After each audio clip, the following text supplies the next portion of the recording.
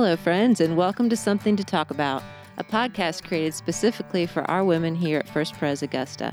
I'm Amber Barrett, and for the next several weeks, Vanessa Hawkins and I, along with various members of our Bible study teaching team, will continue talking together about God's Word, specifically the book of Ecclesiastes, and the unique ways it enlightens our lives. Joining us today are Katie Driver and Ann Morris. So first things first, ladies, Katie and Ann, would y'all please introduce yourselves, and then we're all going to take turns describing the first thing we learned how to cook. I'm Ann Morris, and I will celebrate my 45th anniversary this Sunday. So cool. Yes, with my wonderful husband, Byron. We have 5 children, and they have given us 15 grandchildren. It's amazing. It is, and they all live here except one tiny one up in Nashville. So our lives are full and wonderful. And what's the first thing you learned how to cook? Because I bet you cook a lot. I do now, cook a all these lot. children and grandchildren. Not as much as I used to, but the first thing I learned to cook was a little cherry pie with my grandmother. My dad's mom had me over as probably a 5-year-old, and we prepared a small cherry pie, and it's a memory that I still love to think about. Oh, yeah. You did the crust? You had to do homemade crust, I'm sure. I'm sure she showed me Yeah. how, but it was those cherries going in it that made the memory. Which is so much better. What were those things called? Those like little Let's Bake where you put the fake muffin in and anyway. As a 5-year-old, mini people bake are working oven. with the Easy bake? Yeah, Easy easy bake bake, oven, easy bake yes, oven. easy No bake. easy bake oven for No, you. You were no, this doing is for the real. real thing. The real deal. Okay, so I am Katie Driver, wife of 24 years to Chris, whom I actually got to know at High Life here at First Pres back in high school. So I'm also mom to Ethan, who's 16, and Sarah, who's 14, soon to be 15 in just a couple of weeks. And I work part-time as a nurse practitioner at Christ Community Health, and I've been there since 2008. A few other things about me are that I love to read and learn. I consider myself an introvert, and I also love exercise and being outdoors. As far as cooking, I thought about this and thought I could really answer the question two ways. Either what is the first true meal I learned to cook, or what is the first thing I learned how to prepare. So I decided to tell you guys what the first thing I learned how to prepare is, because you really can't call it cooking. And, when I grew up in the 70s and 80s, this was when microwaves came about. And so my sister and I loved to make snacks in the microwave. And we had 2 favorites. The first one we called a bologna pop-up. And it was a slice of bologna covered with a slice of American cheese. And we'd heat it up for about 15 seconds in the microwave. I don't know if you've ever cooked bologna, but the rim around the edge, like the film that's around the edge, shrinks when it gets hot. So basically this recipe, and I'm using air quotes for those of you who can't see me, it's hardly really a recipe, but when you cook it, it basically creates this bowl of greasy American cheese. Oh. So it was disgusting. I don't want to go back and make that again, but the second thing we'd make, actually, I really would love to make again. It was a Ritz cracker covered with peanut butter and 3 mini marshmallows. And this we would also watch cook through the window, because the marshmallows would get enormous and then they'd shrink back down, like right when it stopped cooking. But that was yummy. I think we really just wanted to watch what was going to happen in the microwave more than actually eating the food. Yeah. That's not what I was expecting you to say. Nurse practitioner, love exercise and outdoors. I like bologna and American pop-ups. cheese and marshmallows. I really think you should bring the bologna pop-ups to the next women's night. I think that would be great. Lots of napkins for the slime. Yeah. That's Oh, funny. boy. Well, I think I was kind of like Katie in that the thing I remember most was not really something that required a recipe. My mom and I would boil eggs at night. That was like our go-to snack. If we were hungry after dinner or something, we would boil eggs. And so we would have a couple of boiled eggs. But so probably the first thing I prepared, and the thing I prepared regularly, was I like to bake. I found baking stress relieving even as a kid. So if someone frustrated me, or if school was a bad day, I'd come home and bake cookies. Yeah. So I can see that. But, I don't think hard-boiled eggs are easy. Like, to get them right and to get it so they peel and all the shell doesn't stick on it. And we like them kind of soft. So we like a little, Okay. little soft in the middle. So Okay. That's why you cheat and get an egg cooker. Yes. Just push go. Just push go. That's what I need. Egg cooker. All right. Well, I did cookies too. That's what I learned to make with my mom. And chocolate chip cookies. And the reason that I wanted to know how to make chocolate chip cookies, I did want to know how to make the cookie, but I wanted to eat myself along. I wanted to eat my way through the process. So chocolate chips, then the dough, then the cookie right when it came out, and it was all ooey gooey, and then cookies for the rest of the night. So I pretty much ate my way through. The first thing I learned how to cook. And I will say that in the midst of all the eating, though, I did learn, of course, the important lesson that y'all learned to some degree is how ingredients interact with one another. And it's important to get the combination correct, right? So it was important for my mom to teach me that you cream the butter and the sugar, not the butter and the flour, in order to get the desired result. So as we come to Ecclesiastes today, I want us to remember that the author, the preacher, has been describing the way different ingredients of life interact together in vain in order to ultimately lead us to the one ingredient that produces a satisfying result. Today we're going to take an honest look at justice and injustice. Our conversation comes from our personal interactions with Ecclesiastes 3:16 through 4:3. We encourage you to read this passage when you can. The preacher begins it by saying, I saw under the sun that in the place of justice, even there was wickedness, and in the place of righteousness, even there was wickedness. I said in my heart, God will judge the righteous and the wicked, for there is a time for every matter and for every work. I think most of us may be able to put to words our views on injustice, but what about our understanding of godly justice? Vanessa, can you tell us some of what you understand about the characteristics of godly justice and how godly justice then defines true injustice? Sure. I think godly justice first is just who God is. Scripture teaches that God is the righteous judge. It's the sense of moral equity that just flows from who he is, from his infinite goodness, which means he always acts rightly. He always acts justly. And the terms justice and righteousness are practically interchangeable in Scripture. So when we see God punishing wickedness, it is just because it is consistent with what the wicked deserves. When we see him sparing the wicked, and we're glad he does, it is just because it's consistent with his goodness. And so he always acts justly. He cannot not act justly. So, but we are not always just. We've had justice or righteousness laid to our account, imputed through the blood of Christ. But right justice is necessarily derived from the one who is always just. And while we've been declared righteous, in practice, we're not always righteous. And in fact, we're often far from that. Paul says it to the church at Rome, brethren, my heart desire prayer to God for Israel is that they might be saved, because I bear them record that they have a zeal of God, but not according to knowledge. And being ignorant of God's righteousness, they've gone about to establish their own righteousness and not submitting themselves unto the righteousness of God.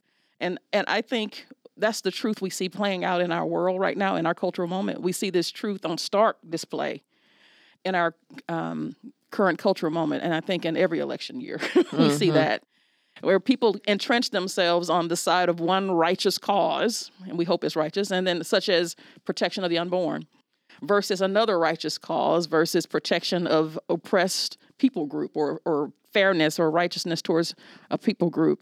And we divide such causes down party lines, but in Scripture, they lay side by side on the page. And our sense of justice is so limited and biased towards our causes and our interests, our own personal interests. And so the Lord's sense of justice isn't thwarted by his own personal interests or biases, because he's not biased. And his sense of justice flows out of who he is and who he always acts as, according to his good and just nature. So I think Scripture just doesn't allow us to choose a favorite. And it commands us to do justice and love mercy. And if we're asking the question, well, should I do justice towards the oppressed or towards the unborn? Scripture answers with a resounding yes. do justice for the oppressed and the unborn. So I think it's easy to think about injustice on a broader scale, but what about personal injustices? What is an injustice that you ladies have experienced in your own life? And maybe, some of your unhelpful and helpful responses to such injustices. Well, Vanessa, I got out the dictionary because I thought I really need to know what injustice really means. What is it? And Webster's helped me know that it's the violation of the rights of others. It's unjust. It's wrong. It's unfairness. It's undeserved. So I did think long about an injustice in my life, and I realized it's easier to tell a story of undeserved treatment in another person's life. I thought that, I don't have that much injustice in my life until I spent days on it, and I realized sometimes wrong treatment can come more from close people to us, and that's a different kind of pain than just from far away. But my story that came to mind was of a young man that my husband Byron befriended. He had a young family, and he was in ministry, and very unfairly he was treated. We happened to have him and his family over one night for supper, and they shared with us the many tears and the great heartache of their year. It was particularly hard to hear about how we as Christians, when we're so intent on being right, that we can be very hard on each other. This was the summer when I was studying Psalm 121 in preparation for a ladies' gathering. And as I heard his story, I kept thinking of the verse, "The Lord will keep you from all harm." But here at my kitchen table was a young family telling me of injustice. Things undeserved. It was really going to alter their life, this hardship. I finally got bold enough to ask the question. I've been reading about the Lord will keep you from all harm. But what I hear from you now, that He's not keeping you from harm. Help me understand this. And I hope I'll never forget. He leaned in towards me with such depth of emotion. He said, "Oh, I am so kept in the love of God by Christ Jesus that I realize nothing can ultimately harm me. Nothing." And I knew he meant it. He was not just pulling up a Bible verse to quote or claim. He knew how loved he was. So I know there is a time to speak up, and it's a skill I am late to learn. I still need to work on that. But I also know that the truth that the temporary sufferings in this life throw us on the real truth of the love of God in Jesus the King. No one was ever more mistreated than our Lord. What did he do? 1 Peter 2:23 tells us. And I realize Peter got to watch this. He watched when they hurled their insults at him. He did not retaliate. When he suffered, he made no threats. Oh, I think about the threats he could have made. Big, big threats.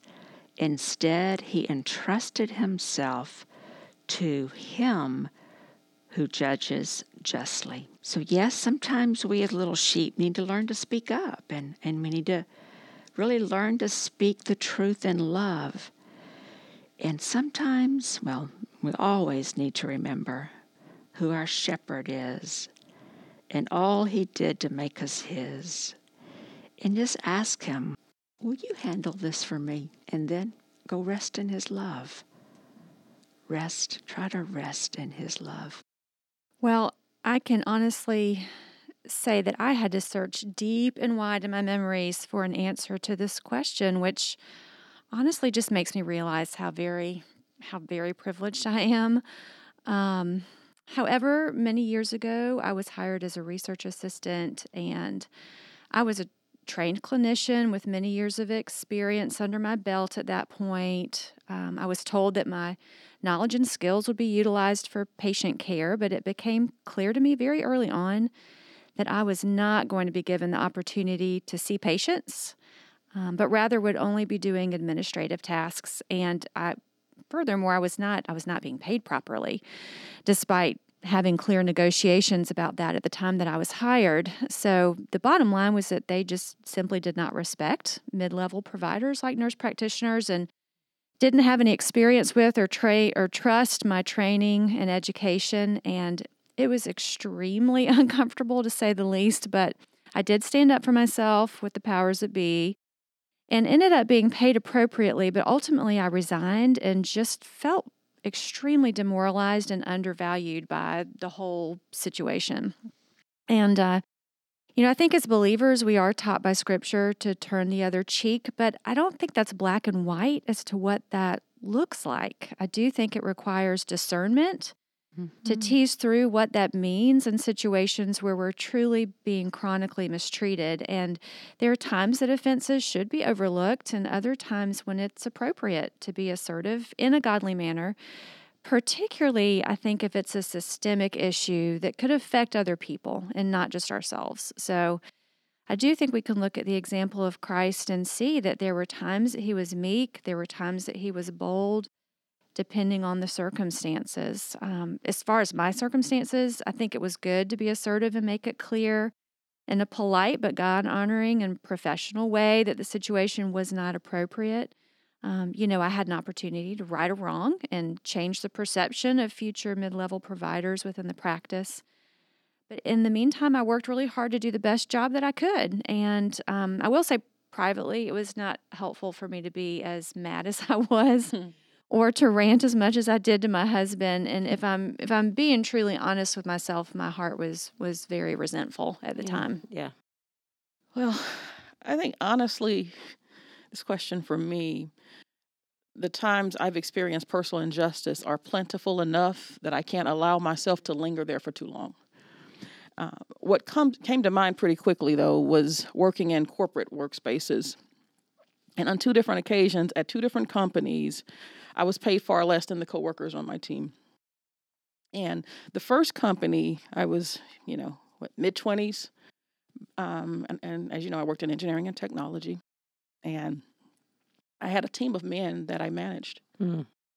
And the boss who had given me the bad salary, and what I won't say is a bad salary, it was a good salary. It just wasn't a just salary.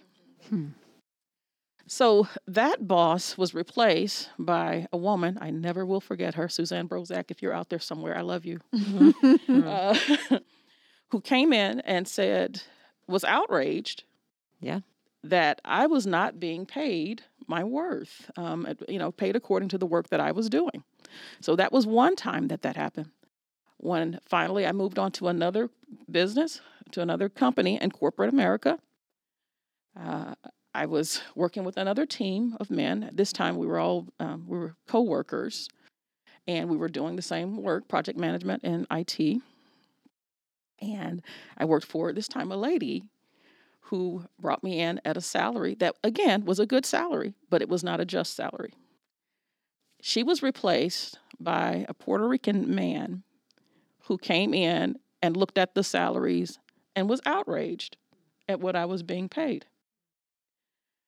And I think what I get from this is until personal injustice is no longer personal, we can't really fully get the heart of God for justice, I think.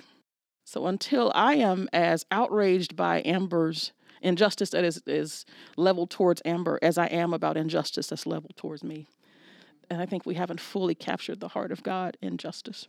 Yeah, that's a great way. And it seemed like those people that came in and replaced the people you were working with before had probably had some experience of injustice themselves and knew how to recognize that and care about that in somebody else. No doubt, but they have certainly taught me a whole lot about the heart of God. Yeah.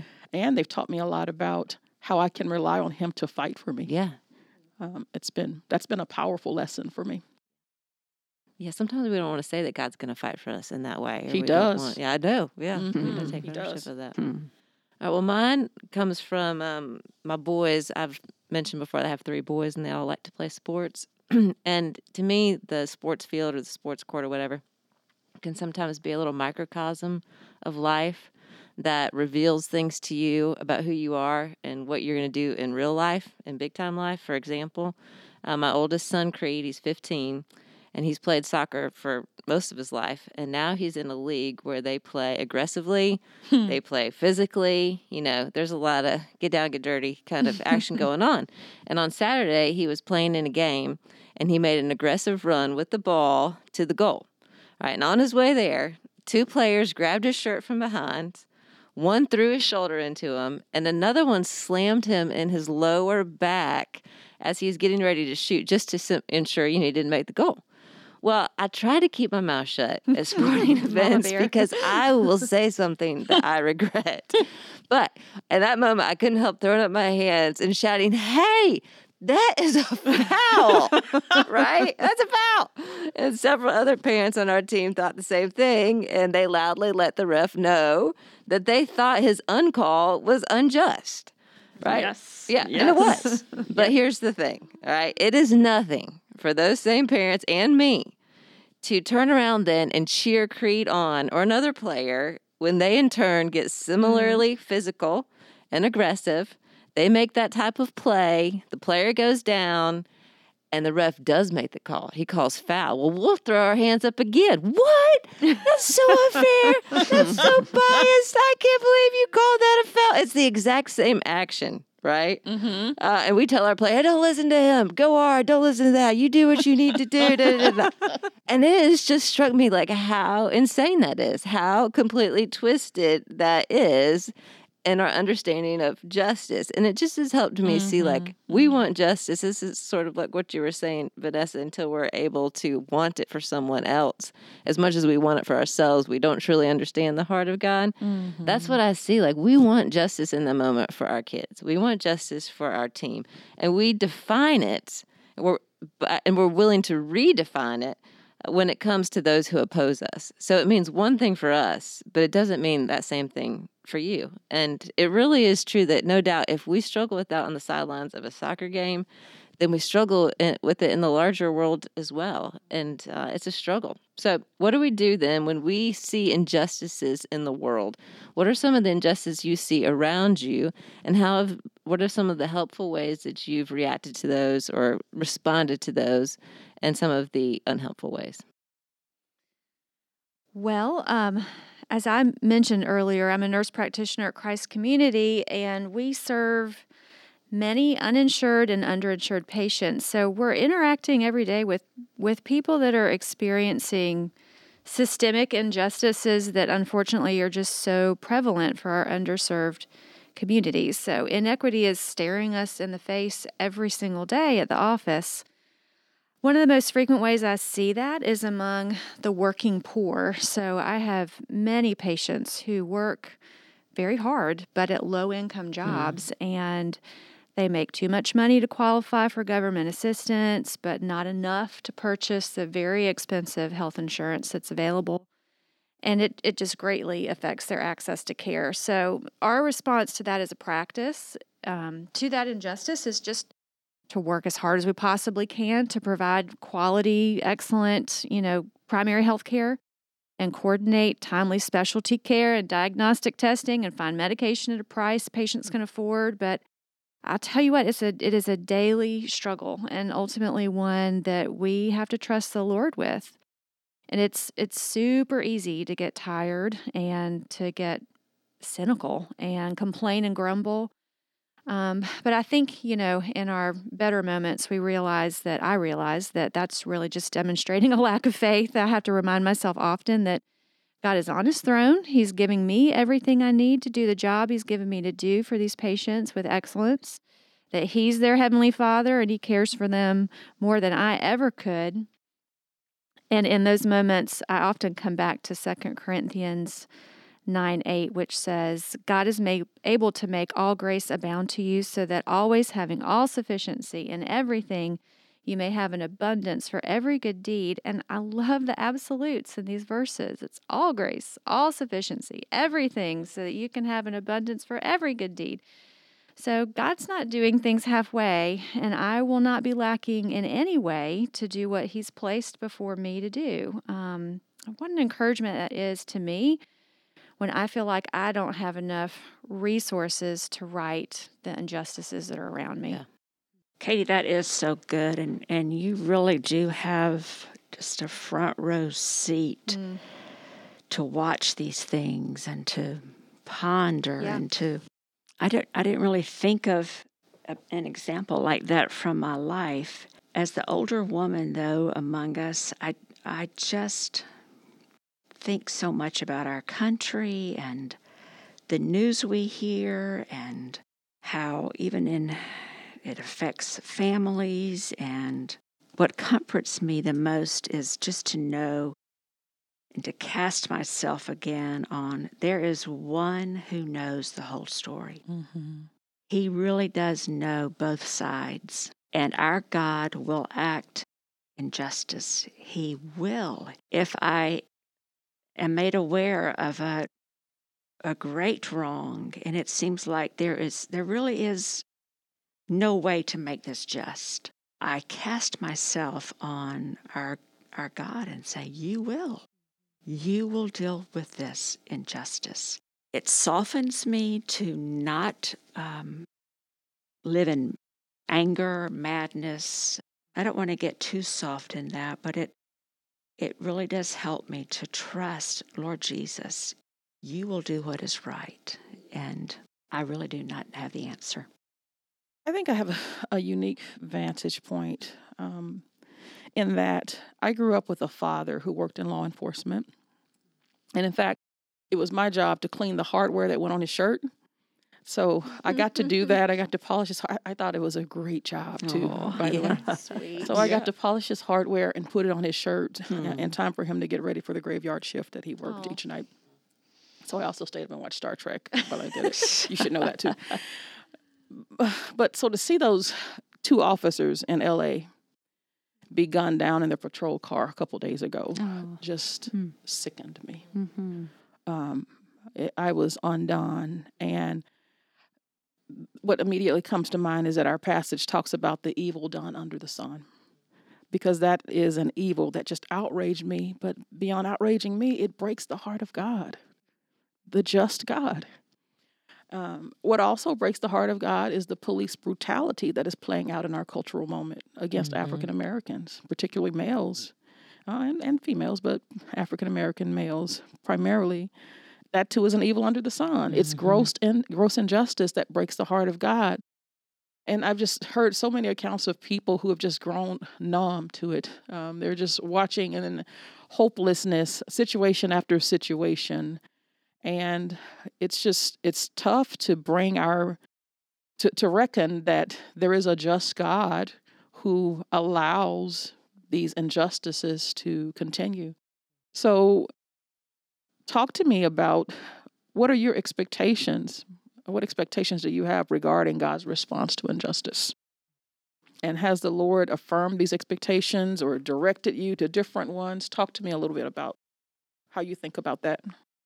I think this study's been so helpful for that. You know, I'm thankful that in Ecclesiastes, even as the preacher Solomon is a realist and he doesn't allow us to live in the denial of the brokenness of our world, he doesn't leave us stuck in the meaninglessness of life. So I love the already not yet reality of the kingdom of God. This idea that we have a future reality to look forward to in the new creation, where injustice will no longer exist and all deeds will have come under his righteous judgment. But at the same time, his kingdom has already come. You know, in Christ, it's already come, and he cares deeply about today. So I like to be reminded that he's in the process of redeeming the here and now. And the verse, Psalm 27:13, I love this verse. It's a huge comfort to me that says, I remain confident of this. I will see the goodness of the Lord in the land of the living. Mm-hmm. And that doesn't mean everything will be made right tomorrow, but it does mean that we have seen progress, that we do currently see progress, even in the midst of the hardness we're experiencing right now in our culture. And we will continue to see progress. So we don't have to live only in that imagined future of our redeemed eternity, as glorious as that will be, and give up on today. You know, God cares about today. He's in the business right now of redeeming every aspect of this fallen creation, and we have the privilege, because we're here, of being a part of that. So I guess for me, it's just recognizing that God has given us the opportunity to paint our own brushstrokes today on what is going to become His ultimate masterpiece. He's in the process of redemption. Vanessa, you speak of the horrible transaction in L.A., and I realize that's a wonder of the world that we live in, and also such a tragedy that we know what happens in Los Angeles. And so we can feel it and experience it. But yet, what can I do about it? And I've just thought more and more of these questions. This study makes me think, not just think about injustices done to you, but be more aware of how just are you living? Where can you touch that you can be fair and speak up for those who are being treated wrong? And that has been a helpful thought to me, and just the overwhelming sadnesses that we see on the news and hear about. Lord, what can be done about all of that? But to turn it to, Lord, here's my world. This is where you've placed me. Now make me an instrument of your justice, right where you've put me. You know, in the aisle of the Kroger grocery store, or the driving down Washington Road, or seeing a little child, wherever it is, that I'm more aware of being an instrument of His justice. I really believe if each of His children became aware like that we would see more and more of the justice of God, the fairness. And I think sometimes there are also opportunities to avail and support organizations that have arms longer than ours. Mm-hmm. Yes. And to be a support in that way. And I think as far as expectations, I've lived long enough, especially in this skin and in this body, to just expect injustice as part of the fallenness of this world. And James reminds us to not think it's strange when we suffer these kinds of trials. But what I've also come to expect and to count on is that the Lord will show me His goodness. As you were saying, I can expect to see His goodness. I can expect to experience His kindness. I can expect to see His faithfulness, even as I wait for justice that I may not fully see in this life. Yet we are still commanded to seek justice, to love mercy. That's an actively seeking justice, loving mercy and walking humbly with Him. We can do that with confidence that He will empower us to do what He has commanded us to do by His Spirit, and that ultimately the righteous judge will always do what is just. Amen. With that note of encouragement, we hope you will join us again next week. Take us for a run, or let us help you mop the floor. We will be discussing Ecclesiastes 5:1-7 and what church looks like under the sun. We'd love for you to join us. Sometimes the light surprises the Christian wife she sees. It is the Lord who rises with healing in His wings. When comforts are declining, He grants the soul again a season of clear shining to cheer it after the